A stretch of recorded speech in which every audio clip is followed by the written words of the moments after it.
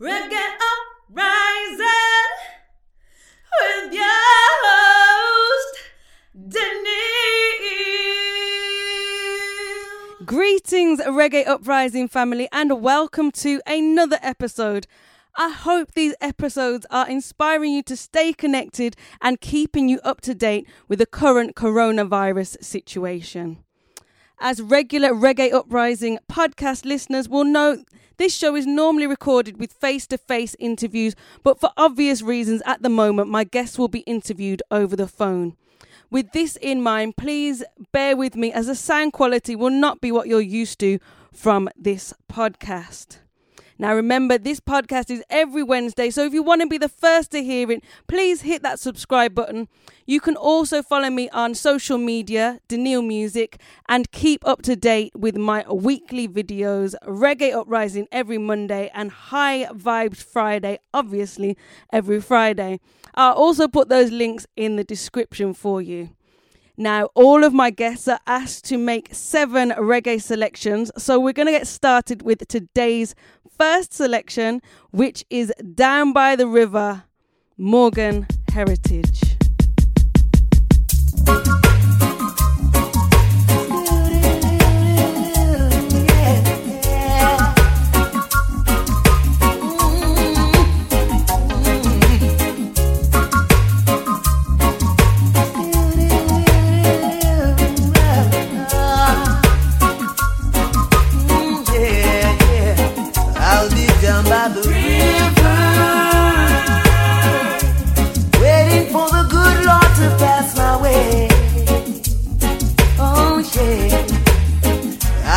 Down by the river, singing songs of joy on this lovely day. Oh yeah,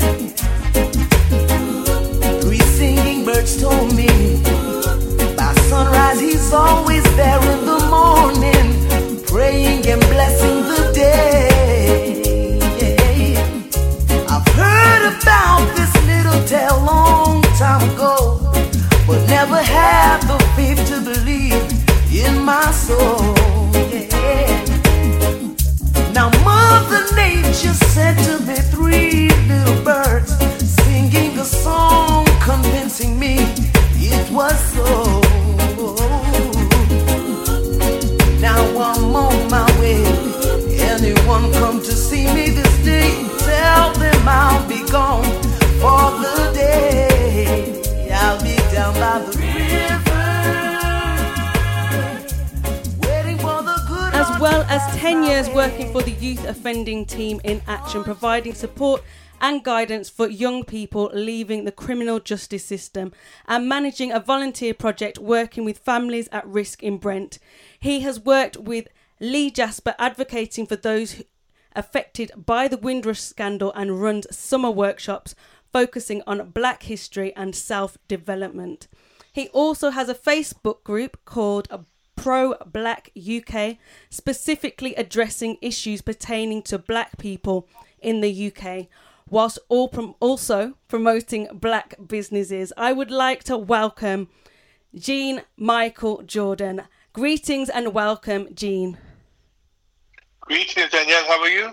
I'm good, thank you. Are you well? I'm doing good. That's what I like to hear. Can you please let us know the reason for your first selection? Down by the River by Morgan Heritage. It's just a really feel-good track. I know a lot of people are a bit, going through it at the moment, maybe perhaps, depressed or feeling quite anxious. And I think this song always kind of is, to me, is very inspirational. It just has a very positive vibe to it. So I thought we'll start off with something really positive and uplifting. Love that, love that. Also, as I ask all my guests, as we're people of the diaspora, please can you let us know what is your heritage? My mother is from French Guyana and my dad is from Barbados, and I'm born in the UK.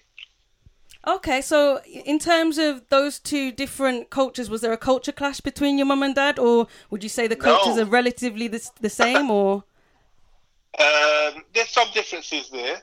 My mother has a very strong French accent and grew up actually in France. Her father was a general in the French army. So culturally, there's some differences there. My dad, he grew up in Barbados. He was from a very strict religious background. My mother wasn't. And they met actually in Ladbroke Grove in Portobello Market. Okay, so what made them both decide to come to the UK? How did that come about? Right, so my father, he got a job working for British Transport. That's the first thing he did. So it was, economics that brought him here. My mother was more of a free spirit who travelled around and was just, holidaying.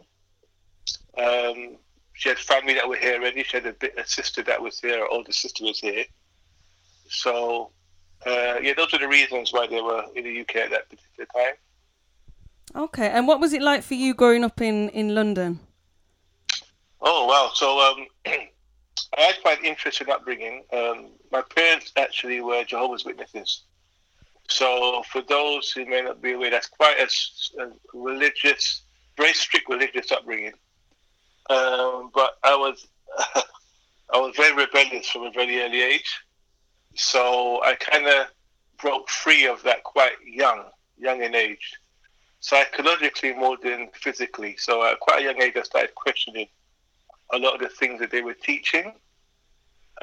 Fortunately for me, I had parents who, although they were, obviously wanting us, it was me, my brother and sister, they wanted us to continue in the faith.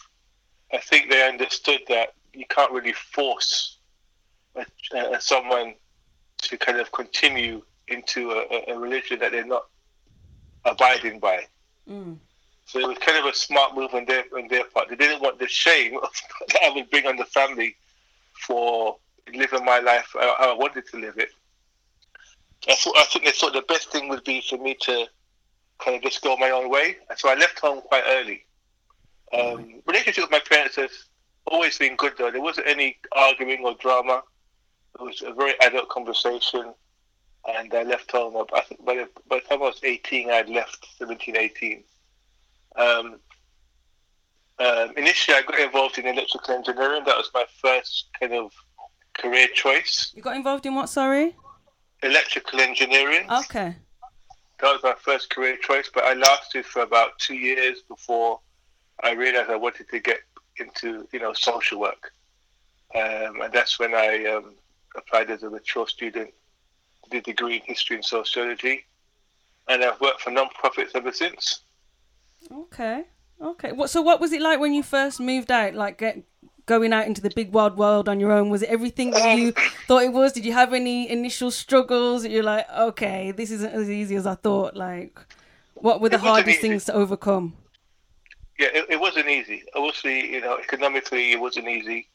I had to immediately get part-time work because at the time when I left, I was actually studying. I was in college studying electrical engineering. So I had to get part-time work. I did share a flat with a childhood friend of mine who was had a bit more of a affluent background than I did, so that kind of helped. But yeah, it was a struggle. We both struggled to kind of make sure we had enough food to eat and make sure the rent was paid on time. So I grew up really quickly, and I think I got mature quite quick. A lot quicker than perhaps some of my siblings and friends who maybe were still at home. Right. So, seeing as you've got two different cultures in your household, were there any phrases that your mum or dad might say that when you were younger that you can remember that kind of said in your household? If you can't hear, you're gonna feel. I think everyone's got that one. It doesn't matter where you come from. That was my dad's one. Okay. And my dad never used to hit us a lot, but when he did, it was an event. Oh wow! Okay. So, my dad was one of those. He was one of those guys. He was kind of very quiet, laid back person, but if he tried his patience, the belt would come out. Okay. So there definitely was that. If you can't hear, you can feel thing. So that was a quick lesson to learn then. That got learned pretty quick then, that lesson. But there was another lesson he told us, which was the world that doesn't owe you a living. Okay. And that's something that I think has kind of stayed with me since then. He always, in our household, there was always this thing of, you are not in I wouldn't go as far as say enemy territory, but there was always that sense of, you're not going to get any, no one's going to give you anything here. Everything you're going to get here, you're going to have to earn it. Yeah. You have to work hard for it. You're going to have to be resilient. Right. So that was the kind of, and that has definitely stood with me since then, and that's kind of shaped me growing up, and I still have that sense. I still have that mindset now. Okay. Yeah. And lastly, before we get on to your next selection, can't do this and not talk about food. Like, what is your food that you can remember growing up that you used to absolutely love, and if your mum or dad cooks it now, you're like, childhood home. And then also I want to know, like, if you have like a family gathering, like, what are you asked to bring? Like, if you got like a signature dish? Right. So this is an interesting story, because my mother grew up in a very non-traditional West Indian family. Her mother was from French Guiana and her dad was from Martinique, but she grew up in France. So they did have their own cultural dishes, but there was some European-style foods in there as well, from the area that they grew up in France. But when she met my dad, he was, a typical West Indian man. So I think she adapted and made what we call hard food for him. Right. So what would that be then for our listeners? Green banana, yam, dasheen, that type of stuff. So dumpling. And I used to love it. I love that food. I love dumpling. I love green banana. I always eat rice and peas and. And what's your signature dish then, if you have a family gathering? I'll be honest with you, I'm not the best cook. I'm not going to pretend. So you need to bring a bottle guy. I'm the bring a bottle guy, yeah. That's all right. I keep my cooking to myself. Okay. Myself with that. Don't just think other people with that. Okay. We're going to move on to your next selection, which is Little Way Different by Errol Dunkley. Can you tell us why you chose that selection? So this kind of goes into, obviously, I'm sure with this discussion we're going to touch on what's happening, this whole lockdown, this virus, how it's implicating everyone. And for me, I think about what's going to happen after. And I think we're in a situation now where things are going to be very different going forward. And my advice is we're going to have to adapt to it. Being able to adapt to the situation is going to be, for some people, almost life and death in terms of income. We're going to have to learn how to adapt to the current situations quickly. Because the ways that people are making money now, just your average 9 to 5 income wages, as we can see how volatile that situation can get whenever there's any type of crisis, people are losing their jobs left, right, and center. So this song kind of just reflects how we may have to have a very different mindset and do things a little bit differently going forward. Okay, here we go with A Little Way Different, Errol Dunkley.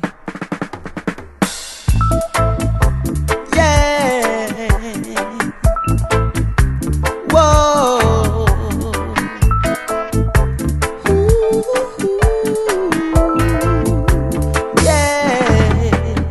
Every man do his thing a little way different. Every man do his thing a little way different.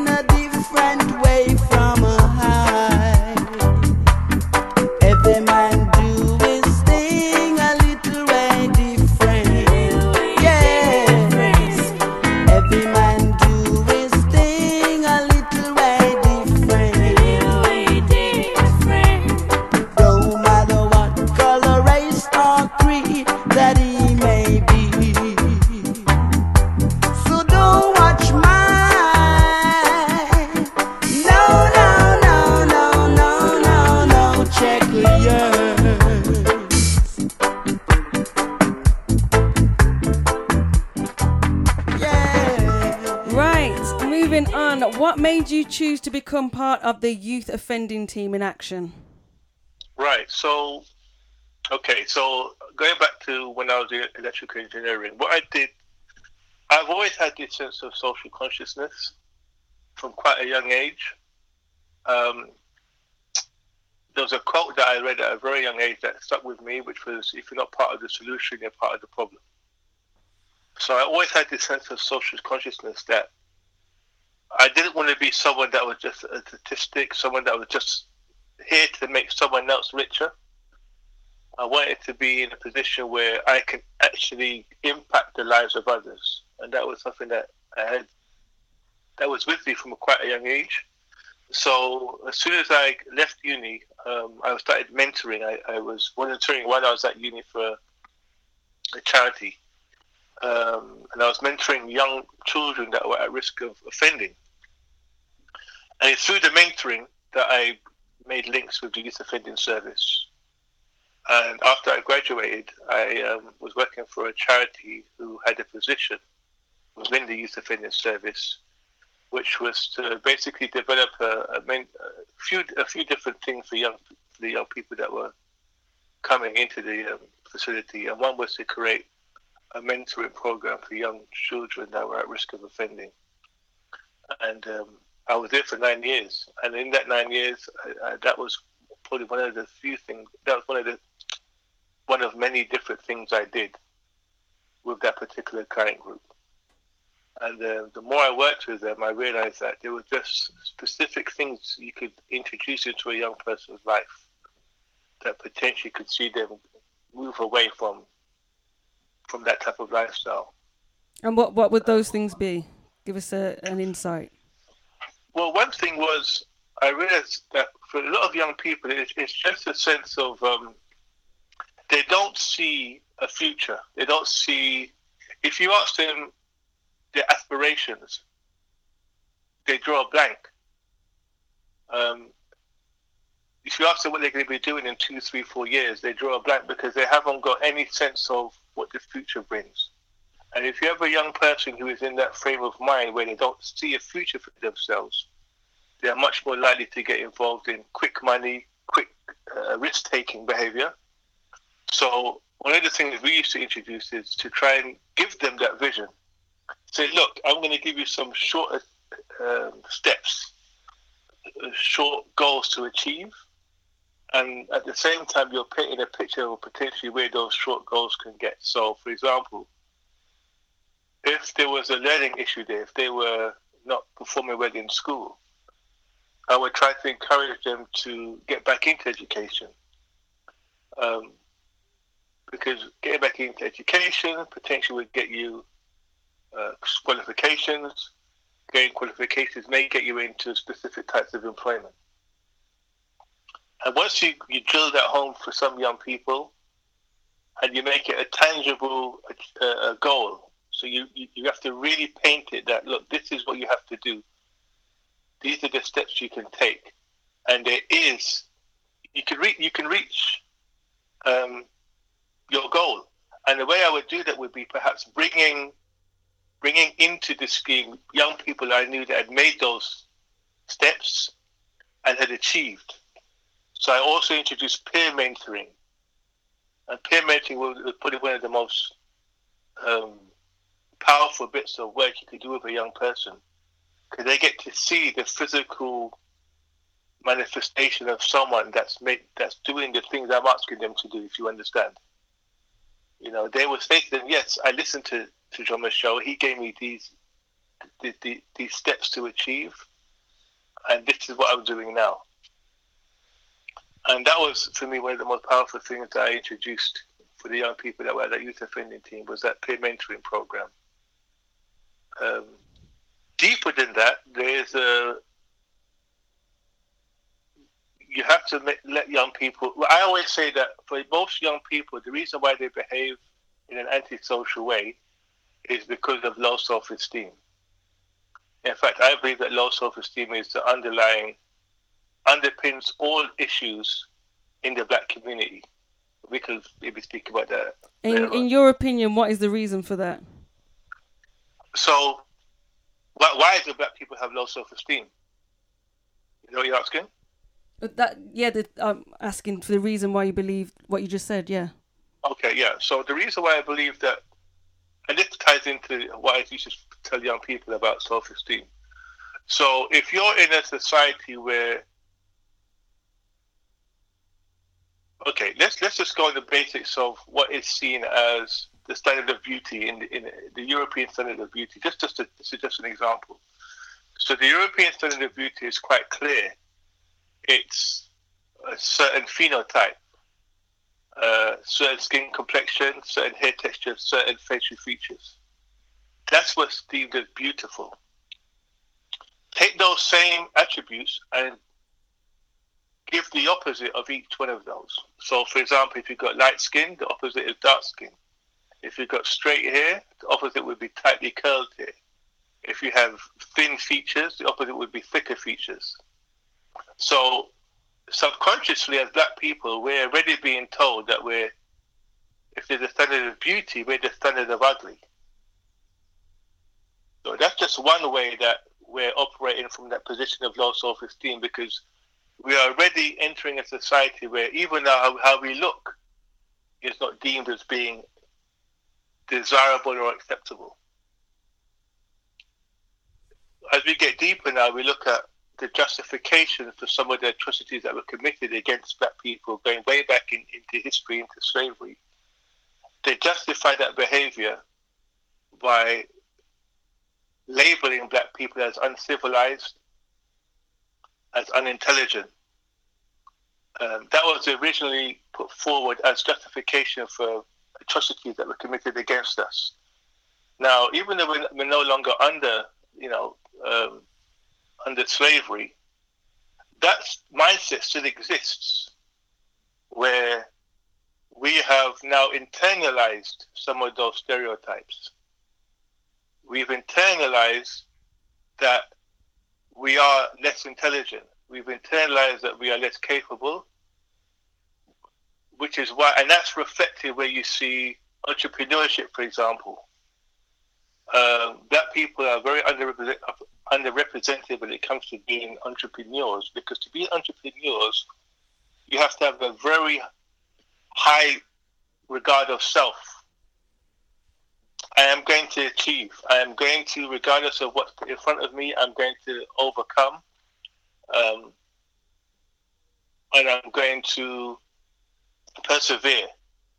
Now, unfortunately, because of the issues that we have gone through, that driving spirit is missing in us. So because it's missing in us, we're less likely to, it's reflected in the statistics also, but we're less likely to take risks when it comes to starting up businesses, putting our ideas into action. So all of that in our society feeds down to our young people. So they look around and they don't see the black entrepreneurs. They don't see black people achieving. And that in itself develops low self-esteem. So black people don't see the benefit of education. They don't see the benefit of being, putting them, really knuckling down when it comes to any type of academia. They don't see the benefits of it. And also, at a lower level, they don't feel valued enough. They don't feel that they are worth enough to, they don't feel that society values them enough to give them the opportunity. So you don't feel that there's any black icons, any black business people, black people that are successful that people, other black people can look up to, the youth that can look up to at all?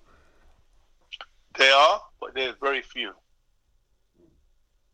They are, but they're very few. You ask a young person to name them and you'll find out. We may be able to name some. You ask the average young person, what they may highlight is someone maybe in entertainment, in business or sports, which is why you'll find that for many young people, that is, that's in their minds, their way out. That's their way to achieve success, is through an occupation where less than 1% is 1% is successful. If you've got loads of people, loads of young people trying to gain success in a profession where, for those that are embarking on it, less than 1% become successful, how many of those are going to end up becoming disheartened? So yes, there are black people. There are black people that they do look up to in terms of people who've achieved wealth or status or success, but it's a very niche market. Entertainment is a very niche market, as is sports, football, etc. And that's why I always say to people that get involved, young people that get involved in music, you need to have a plan B and C. And unfortunately, for many of our young people, they don't have that plan B or C. So it's either music, and if they don't achieve it through music, they unfortunately will fall into perhaps quick money, fast money. Okay, unfortunately, I'm going to have to move on because otherwise we're going to run out of time for the rest of the questions and the rest of the selections. But it's interesting. The things that you said are interesting. I might not agree with all of them, but it's interesting debate, and I'm sure people will get involved. We're going to move on to Stop the Fussing and Fighting by Dennis Brown. Why did you choose the selection? Again, this is a time for unity. This is a time where, as a community, this is a time for communities. This is a time for communities to be getting together. A massive market of online sales are happening. And if we as a community had everything in order, as in terms of the black community, and had our priorities right, instead of fussing or fighting, we'd be supporting each other. And that's going to be, again, going forward, that's going to be extremely important. We're going to have to have each other's back. We're going to have to look out for each other. We're going to have to look out for our old people. We're going to have to look out for our young people. We can't be squabbling and fighting over petty nonsense going forward. Okay, here we go. We Stop the Fussing and Fighting, Dennis Brown. Whoa, now. I say, whoa, now. I say, oh, now. Stop the fussing and the fighting, brothers. Stop your fussing and the fighting, brothers. A chain is as strong as its weakest link. Each one is brother's keeper. I say unity is the foundation of survival. Got to let your love come shining through. See, stop your fussing and the fighting, brothers. Now's the time for uniting the sisters. Oh, now, stop your fussing and the fighting, brothers. Now's the time for uniting sisters. Why lose your soul because of folly? Leaving behind your woman and baby, allowing them to face the judgment of the world. Man, woman, boy, and girl. Yeah. Now, can you tell us more about your works in Families at Risk in Brent? Right. So I also work for a charity who has projects up and down the country, particularly working with vulnerable groups. And I took a post, volunteer supporting families. So what I was doing was, within the borough of Brent, there are families that are at risk, meaning they have children that may be known to social services, they have children at risk of being expelled, children being at risk of being put on the child protection register, etc. And my role was to basically trying to get them additional support through volunteering. So I would recruit volunteers from the local community who perhaps were very aware of the issues that some of their neighbours and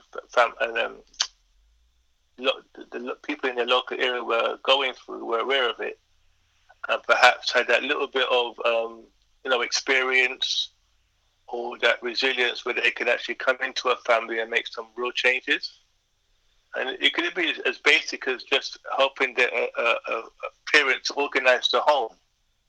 Maybe helping the parent with how to, I won't use the word discipline the child, but to create some type of order within the home. So were you there in order to, for example, one of the things that you said, to stop children going into care by helping the families? That was one of the aims, yeah. Okay. That was one of the aims. So the referrals we would get would be definitely for children that were at that risk of potentially going into care. Although actually going into care is obviously the last resort. But yeah, that was definitely an aim of the project, was to stop children going into care. Okay, and what were some of the strategies that you implemented to try and help? You just said a few of them. What did you feel were the most successful strategies? For a lot of the families, they had a very bad relationship with the council, with social services. So what some of our volunteers and I would do, we try to bridge that. Just try to become like a go-between, because for many families, social services are ultimately the ones that will come in and implement sanctions, and ultimately will be the ones that would take the child away. So there was that kind of sense of, I don't trust them. They're only here to take the kids away. And also, in some cases, social services do sometimes act in a very heavy-handed manner.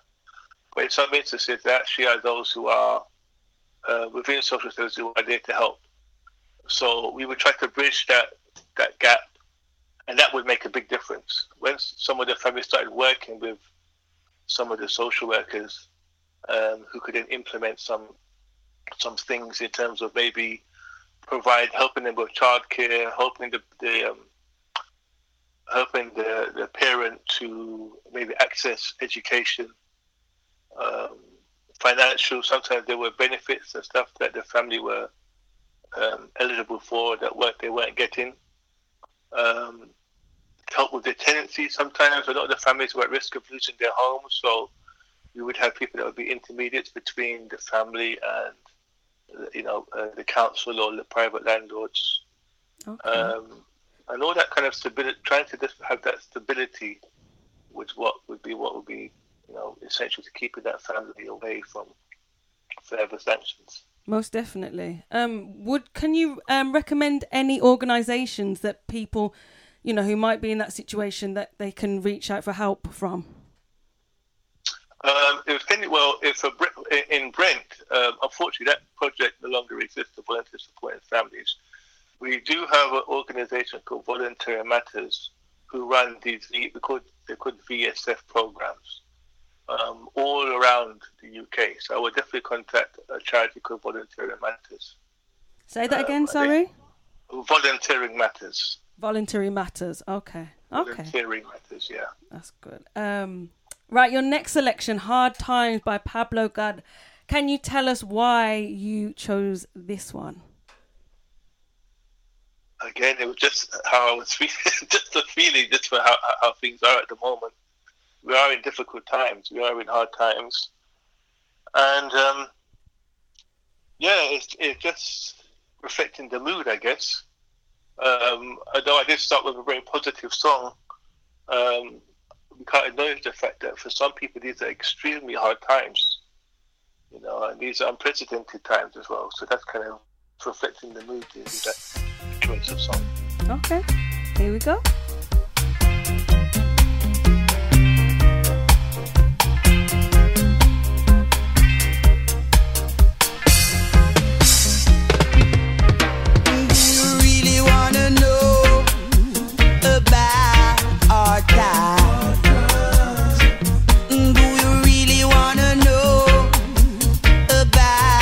Our time.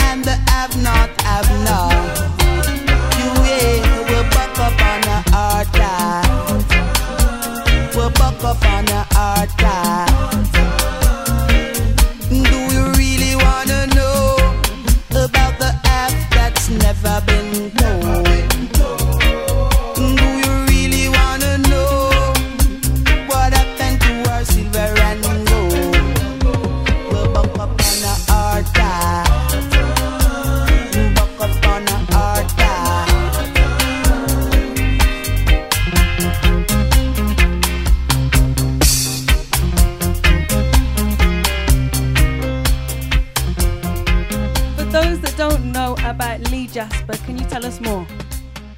Yeah, I met D. Jasper years ago when he was advocating for the Stephen Lawrence family. So I've kind of had a bit of an on and off relationship with, not on and off, I mean, I should say that sounds like we fell out, no, in terms of contact.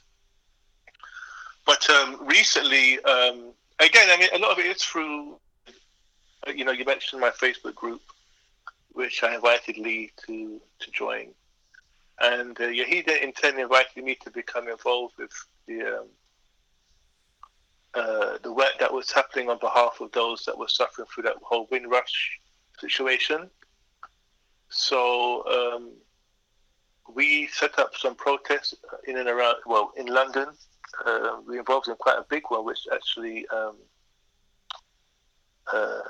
we stopped traffic. We had quite a massive impact in terms of disruption in London. This was last year, summer. And since then, we've been looking to try to get the Home Office to provide the accurate type of advice for compensation.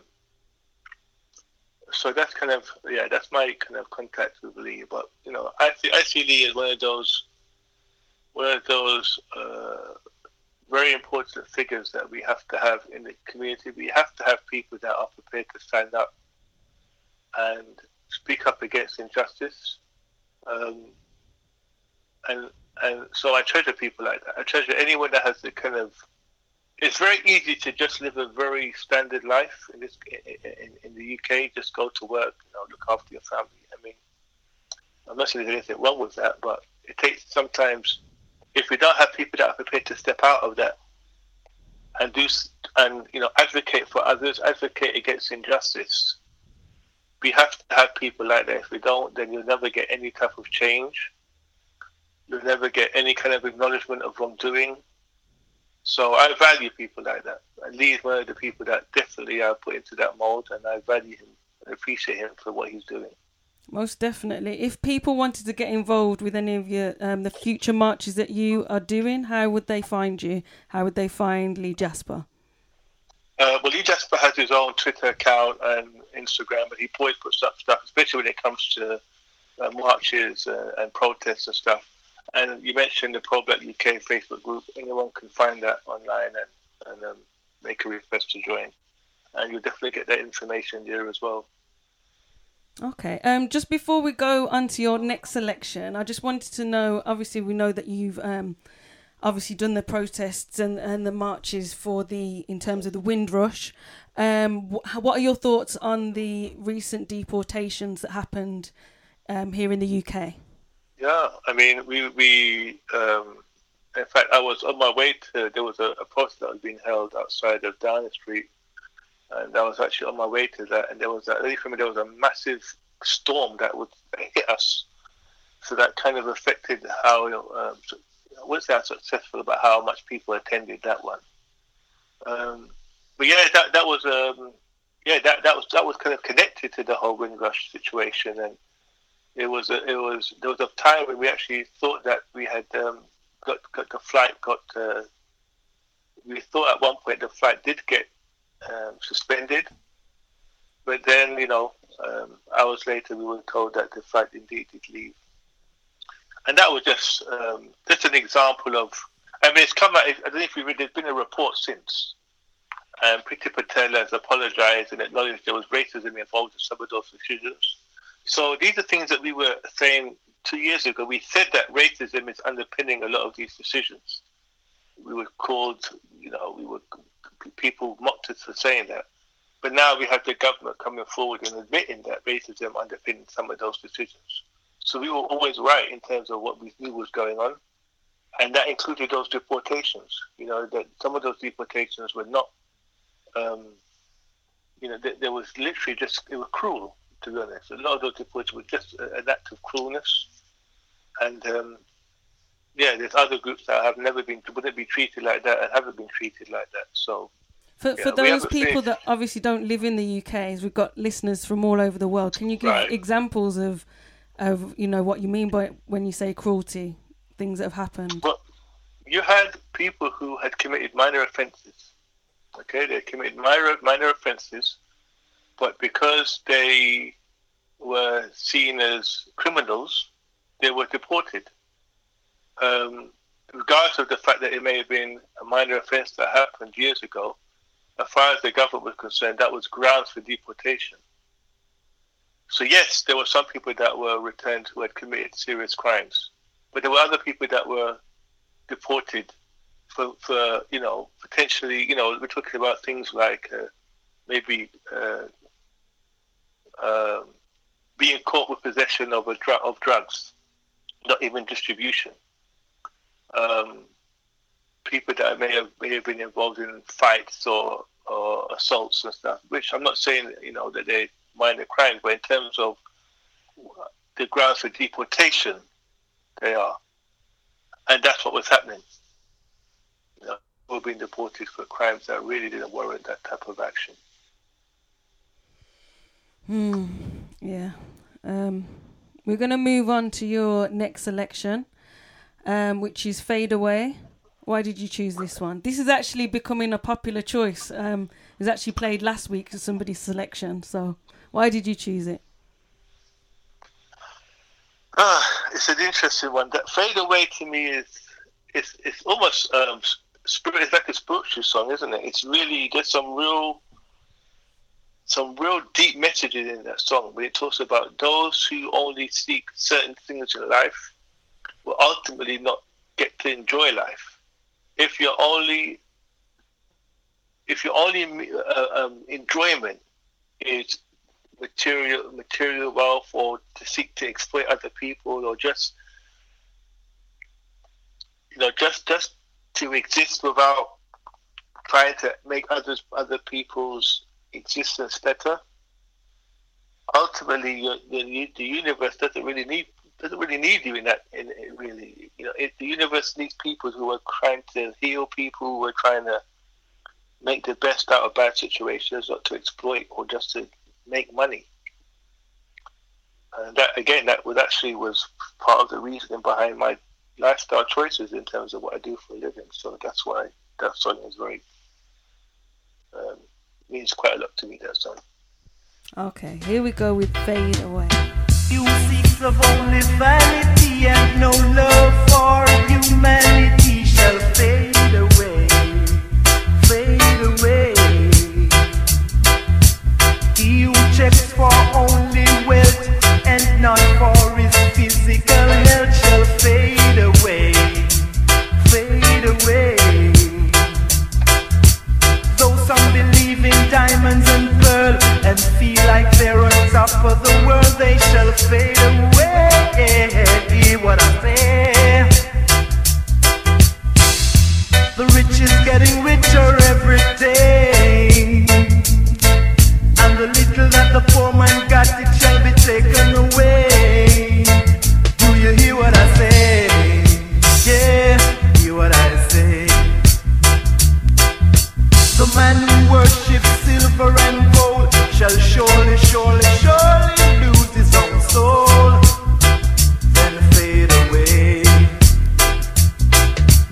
One who's always acting smart and don't carry no love in his heart shall fade away.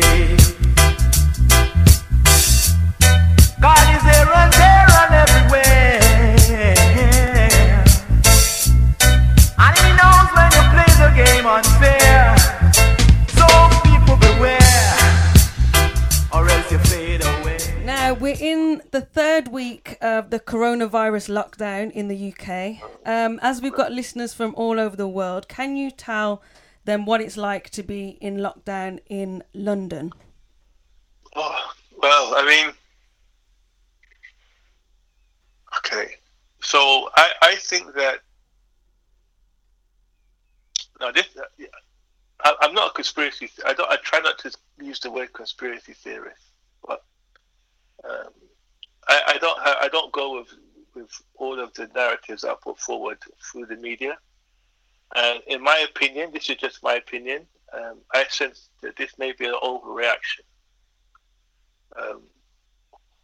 I pay very close attention to language, And day by day, we're being told about people dying from coronaviruses.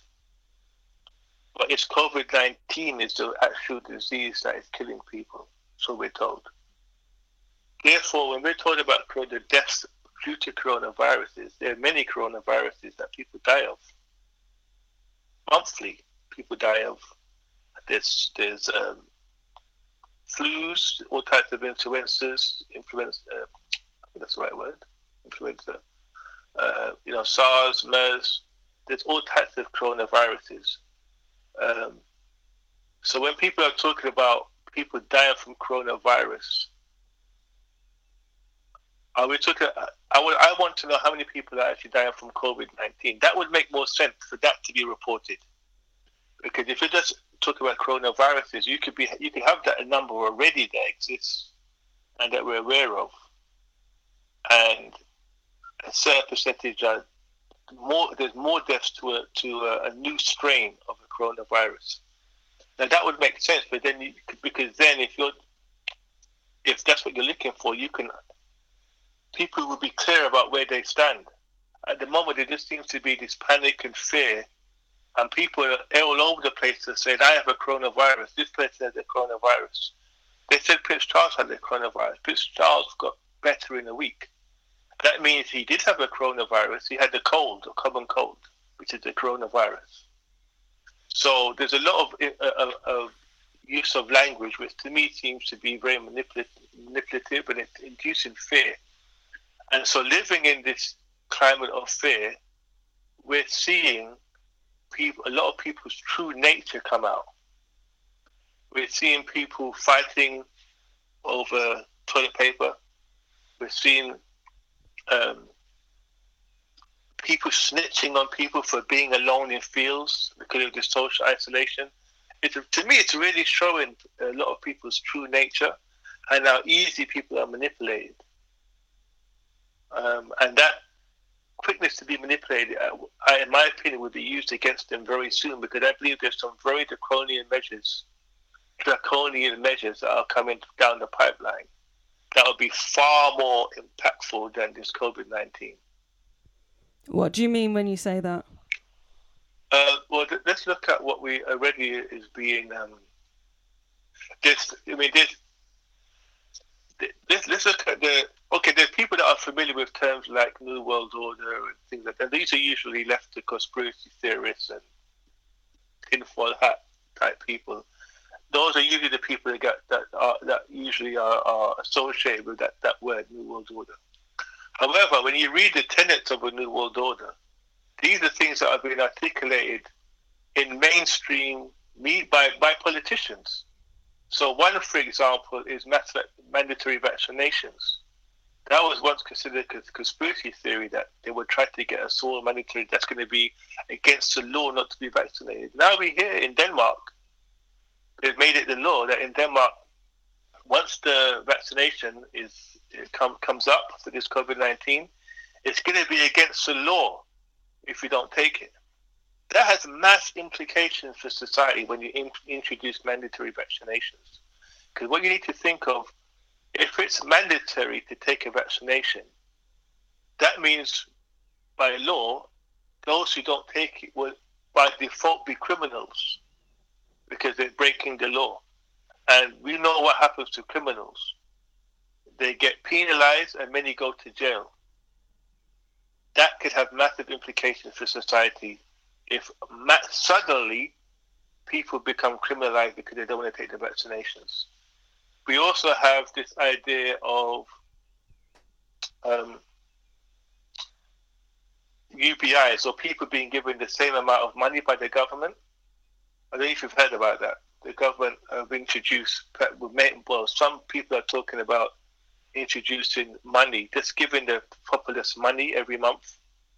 And that's come forward. Some politicians have been advocating for that. Again, when you have that get rid of that. For a start, that gets rid of the middle class, and we already see the middle class being wiped out through this lack of businesses being destroyed. Then you're going to be left with a rich poor society, and if the money is being given by the government, by default, you have become wouldn't say the word the slave to the government, but you're relying on the government for everything. And so that's one of the things that's come forward, which is, again, if you look at these old conspiracy theories, people used to say that was going to happen, but now we openly have politicians talking about it. And then the last one is what Gordon Brown came up with last week. Gordon Brown did an article where he said we're going to need one world government to tackle this potentially. People don't believe it, they can look this up. Gordon Brown said this 2 weeks ago. We may need a one world government. Now again, for those who are familiar with conspiracy theories, especially in the world order conspiracy theory, that's one of the chief things that comes up. That the plan is to introduce some type of global governance. And we can talk about the mass surveillance. We can see that while we're all tucked away at home, they're building these 5G masts all over the place. Now, who is that essential work for? Because we've been told only essential workers are supposed to go outside. Now, you got people all over London putting up 5G masts. That's not essential work. It is essential, but not for us. It's essential for other groups. Now, why do they want this 5G? Why do they want 5G all over the UK? That's what people should be asking. I'm not going to go into it now because we haven't got the time. But these are the questions people should be asking themselves. Why are 5G masts going up now at this particular point in history while we are all at home and being told that only essential work should be done? Wow. You've thrown up some interesting debates right there, and I would love to go into them deeper, but we're running out of time. I need to get in your other two selections. So your next one is Babylon I Use Them Brain by Sizzla featuring Capleton. Why did you pick this one? It just goes into exactly what I've been saying. There's a part in that song where he talks about the mark of the beast. And that is what covers, I mean, again, one of the things that people have been talking about and politicians have been talking about is microchipping. This vaccination that's coming, and if it's mandatory, how are they going to check? It could be, the vaccination could go hand in hand with RFID chips, which are going to be a way of monitoring people to access whether or not they've had the vaccine. It could tie in with this digital currency that's being put forward as well. So it's interesting, that's actually mentioned in that song. It talks about the mark of the beast. Okay, here we go with Babylon I Use Them Brain, Sizzla featuring Capleton. Babylon I Use Them Brain, show them how to get to you, them figure down the drain. Babylon I Use Them Brain, they mark how the beast, the whole of them are broken. Babylon I Use Them Brain, them all the Falcons German, them a shipping cocaine. Babylon I Use Them Brain, with them genocide all mind, them all go burning up flame. Oh, what agony and oh, what a shame to see my black brother going right down the drain. Man made to suffer and no man to feel pain. They break my mommy, my sister, I say, oh, what a shame. Brother and my father, fish up sugar cane. On the plantation and that's stress and shame. On the man, on them foot are just the shackles and chain. Now them take it off and put it on them brain. To them ammunition, figure down the drain. Now the youth them realize to shout the highly name. Man no pet lion, that mean we can't tame. One thing is our desire, one thing is aim. This a wicked Babylon and them a go down the train. Babylon, while you scrape, you spill. What we don't have, every ghetto youth will can't take. Oh, no better be still. And left from boy, cause you gonna get killed. Oh, what a crisis you would cry. Face this could them a come with them kit just to take every bit. Nothing man know. You are the boss for your kids, but I say you won't believe in me to tell them. Now, unfortunately, we are coming to the end. It's been a very interesting and insightful interview. Thank you for coming along. But I've just got one last question before we play your last selection and we finish the interview. So, what are your words of positivity and hope that you would like to leave the Reggae Uprising family with to help them throughout the testing weeks ahead? I would say, for a start, as black people, we've been through, our ancestors have been through this. I believe that we get strength from our ancestors. I think that we have the spirit, there's lineage there, and we have that spirit that they had. And we know what they went through is nothing compared to what we're going through now. Okay? And that resilience, we're the most resilient people on the planet. And whatever measures they bring forward, we will overcome it, because that's within our DNA to overcome tyranny. We're the ones that have faced the most tyranny, and we're still here. So I would say to people not to worry too much about what's coming. We'll get through it. Okay. We'll be here. We were here at the beginning, and we'll be here at the end. Okay. And your final selection is If Jah by Tony Rebel. Why did you choose this one? Again, we are spiritual people, and if we do have that, if we do tap into our spiritual side, whatever God's people, Jah is represents the Most High, and if we tap into that, if we tap into that spiritual side of ourselves, I think we can get a lot of strength from that, and that may be what we have been missing up to this point. Okay. Thank you so much for your time. Thank you for, sharing your life, your insights, your knowledge and understanding with all of us. I really, really do appreciate it. Thank you very much for having me. You're more than welcome. I'm going to leave you with the sound of Tony Rebel. Blessed love to everyone, as always. Stay safe, stay strong, and stay loving. As always, blessed love. If Jah is by my side, I won't hide. No, I won't hide. Boom, boom, boom, this a junior. Boom, boom, boom, this a junior. Boom, boom, boom, this a junior. Boom, boom, boom. If Jah is standing by my side, then why should I be afraid of a pestilence?